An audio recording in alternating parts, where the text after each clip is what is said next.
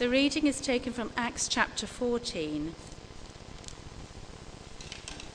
starting at verse 1. At Iconium, Paul and Barnabas went as usual into the Jewish synagogue. There they spoke so effectively that a great number of Jews and Gentiles believed. But the Jews who refused to believe stirred up the Gentiles and poisoned their minds against the brothers.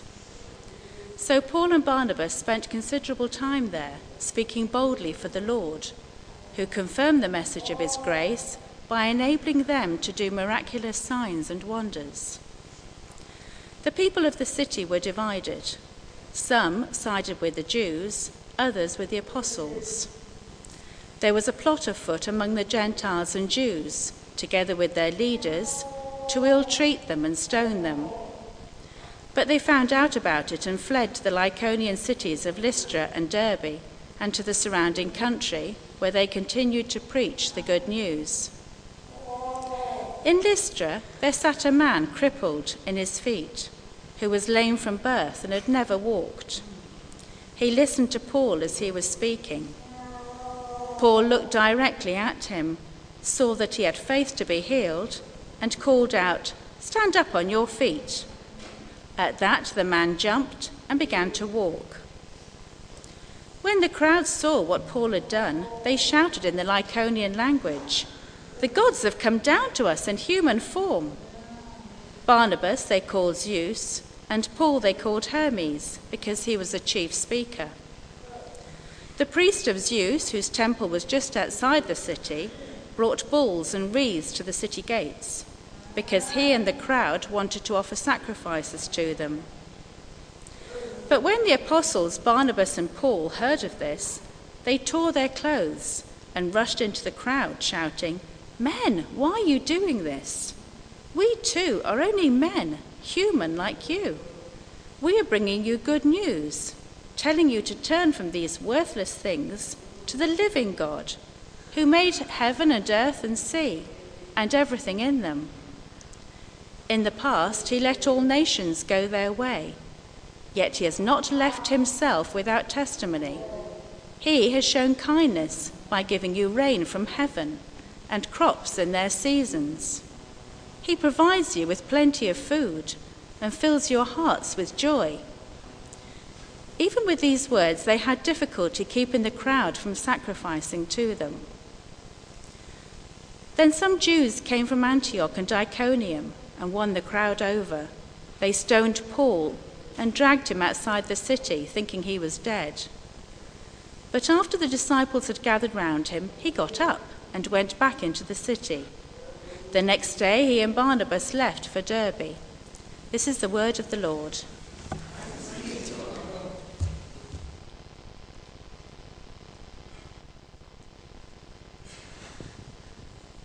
Thank you, Jacqueline. So as Tim mentioned, today's Father's Day. And I'm sure all of you fathers out there, you've had breakfast in bed and had presents from your children, or at least a phone call from those that live a long way away. Amy, hello. Talking of children that live a long way away. Unfortunately, I didn't. I left home this morning with my one daughter who lives at home, still asleep in bed. And I've not had a phone call or a text from either of my others, so maybe they're planning on taking me out for lunch, who knows. Can live in hope. So we're going to look at our third church value today, and it's in loving God and living his adventure, we will help others to receive the life-changing power of the Holy Spirit. Should we just pray for a moment? Father God, as we look at this passage and this topic, and look at how it applies to us and our lives, Father, would you speak to us? By your Holy Spirit, would you come and minister to each one of us and speak clearly?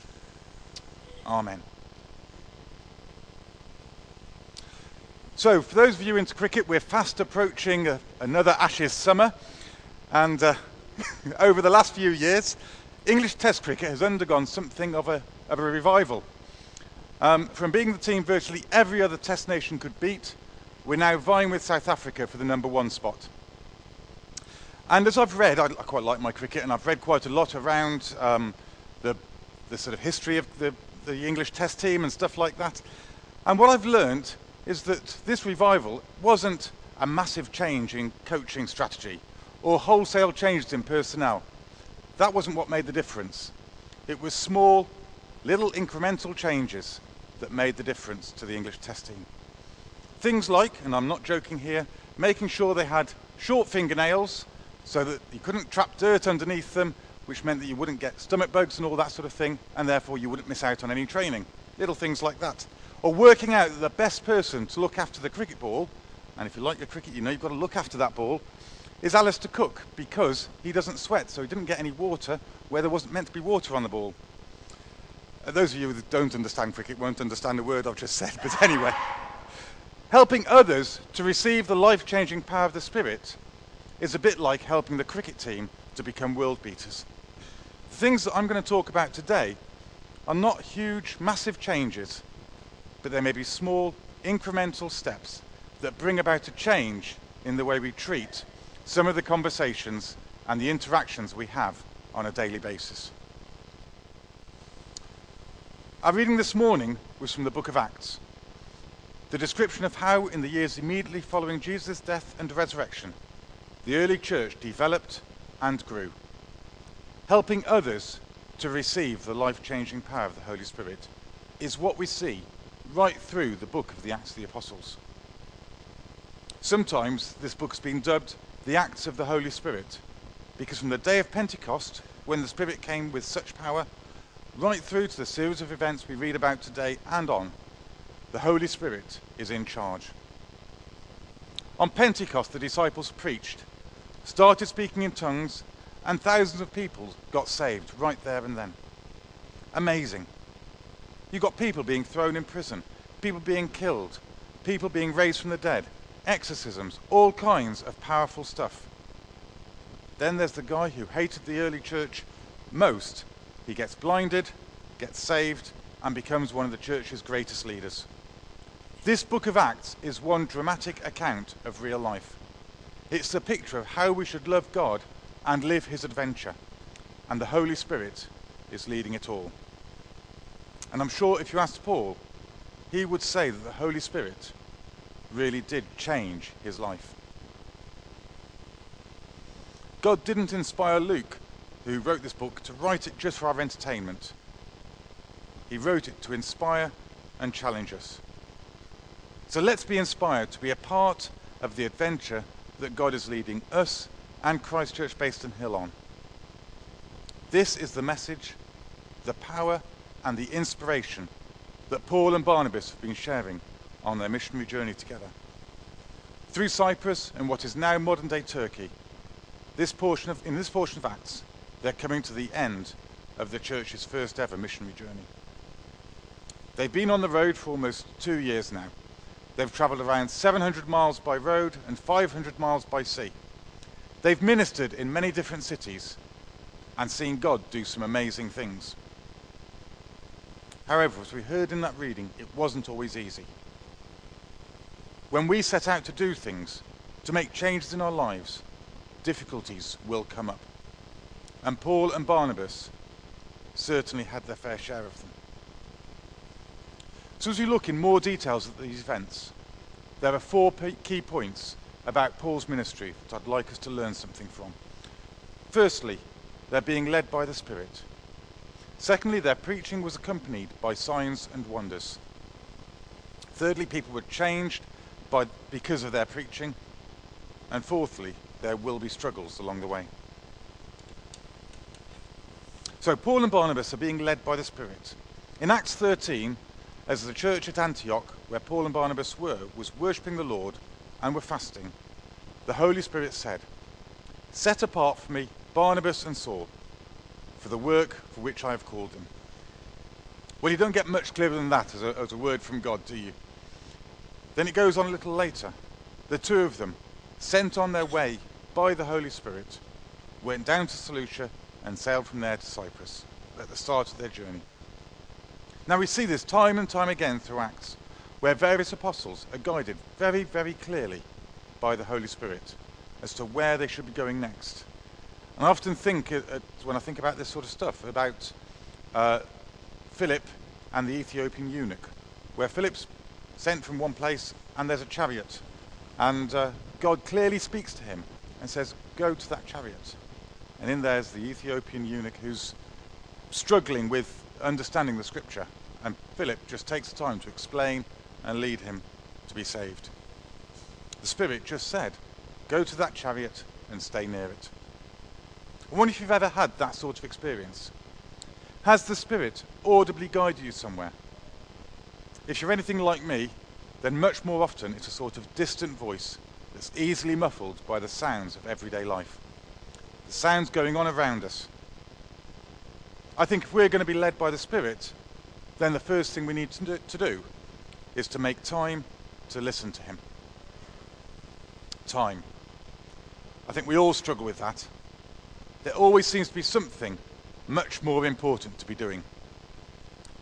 Now, at the moment and over the last few months, and particularly at Lee Abbey, I felt a real sense, a real nudge from God about what he's got in store with me for my future. Now, I keep trying to ignore this because I think then it might go away, you never know. But however much I try to ignore it, this sense of calling, this constant nudging, and I mean constant, just won't go away. To do something about it, I've got to make time to listen closely to him, in the peace and the quiet, when I can be alone with him. Jesus gave us this example to follow, didn't he? When he took time out from his preaching, his teaching, his healing, all his ministry, to go on his own up to a mountaintop to spend time with his Father. If we're going to be guided by the Spirit like Paul and Barnabas are, then the first thing we need to do is take time to listen. Now, like Tim, I went to the Olympics last year, though I wasn't watching beach volleyball, I have to say. I was watching handball in the Olympic Park.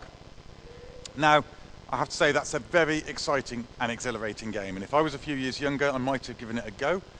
I think if I tried it now, I might break a few bones, but every so often, one or other of the teams would call a time-out. Now, we're not used to that in British sport. You play for 45 minutes, have a half-time, and then play for another 45 minutes. It's the way it works, but they keep calling times out every few minutes or so. The coach would then take some time to encourage his team, to change the way they were playing, or to replace some tired players. And that's exactly what we need to do. We need to go to our quiet place, wherever that may be, and take time out with God. Allow him to encourage us, allow him to change us, maybe even allow him to give us that time to rest. The second thing we notice is that Paul and Barnabas' teaching was accompanied by signs and wonders. In this passage we read about the lame man who had never walked. Paul sensed the faith that he had to be healed and just called out, "Stand up on your feet." The man then jumped up and began to walk.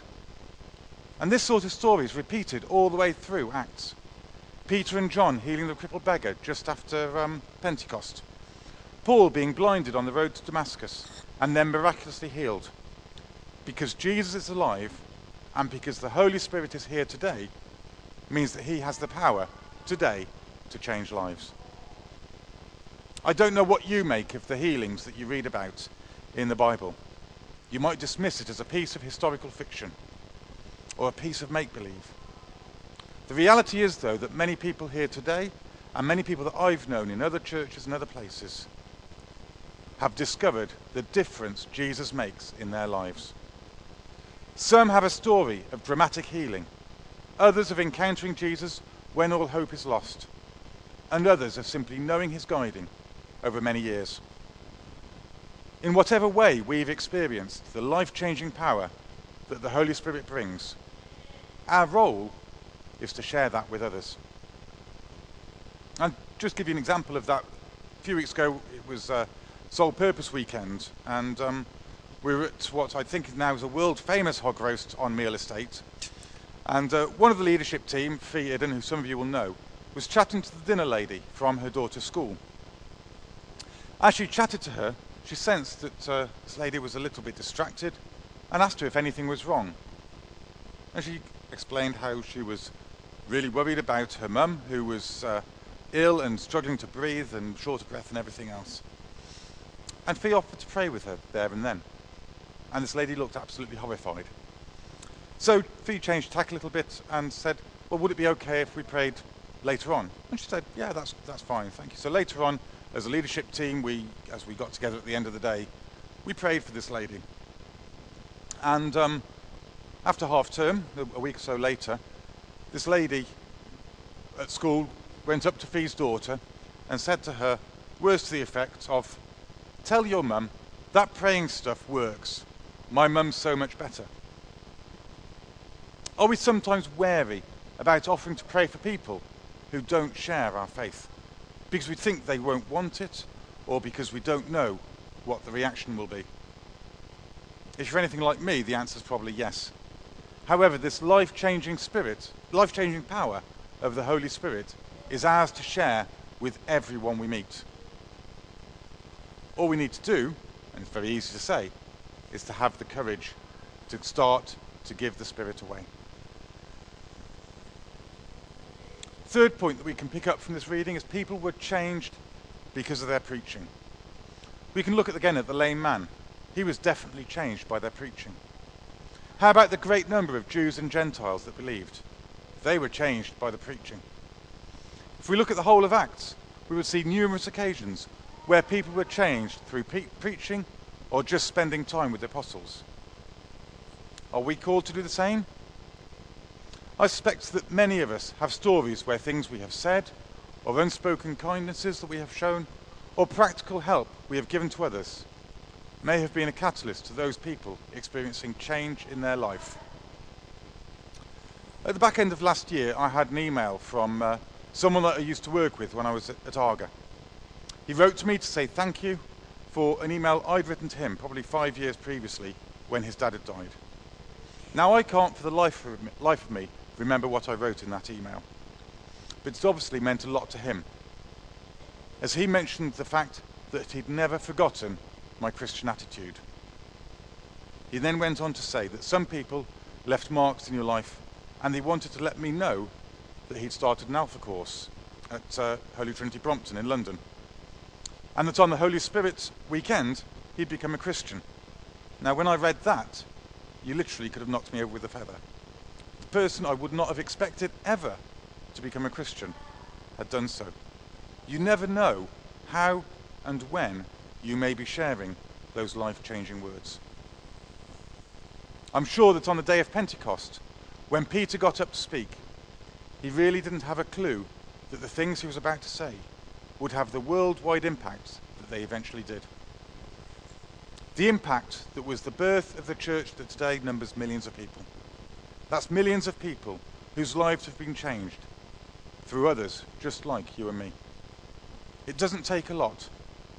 Just, again, that courage to say those few words to enable lives to be changed by the Holy Spirit. And finally, Paul and Barnabas discovered that there would be struggles along the way. Again, this is a theme, not just in this passage, but right the way through Acts. And just at the end of the passage, we read this. Then some Jews came from Antioch and Iconium and won the crowd over. They stoned Paul and dragged him outside, thinking he was dead. There it is, just a sentence or so, but says so much. But it goes on to tell us, after the disciples had gathered round him, he got up, he didn't flee, didn't go off somewhere else, he went back into the city, to the place where he'd just been stoned. That's bravery for you. As you look at Acts, one thing does become clear. This life-changing power of the Holy Spirit will be opposed.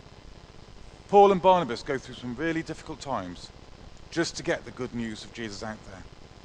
They're met with division, misunderstanding, fierce opposition. Was it worth it? Why go through all this? Well, mainly because this gospel adventure will change lives. All along the path of these difficulties were countless people whose lives were renewed, whose lives were restored, who now experienced the love of God. It was definitely worth it. Anything that is worthwhile in this life is going to take some work and could well be met with opposition. Marriage is difficult at times, but well worth the effort to make it work.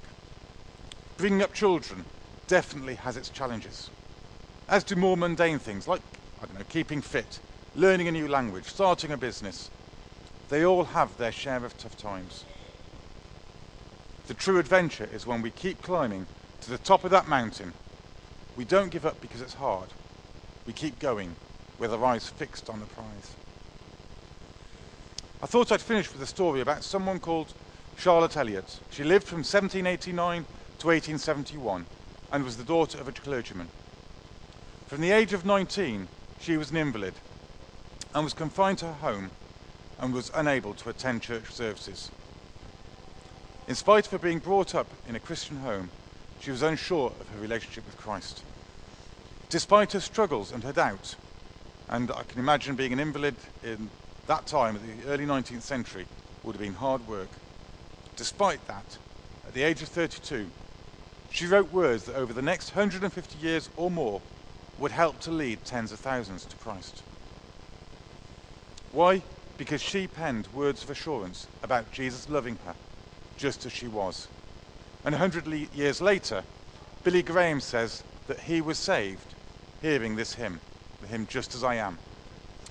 He then went on to use that at the end of each of his missionary rallies through the latter half of the 20th century. Someone who's experienced struggles wrote some words that changed thousands of lives. In a few minutes, Tim is going to lead us in a time of response, particularly geared around the men in the church. But whoever you are, as we share communion later on, take some time to consider the small, incremental changes that you may need to make to help others to receive the life-changing power of the Holy Spirit. Amen.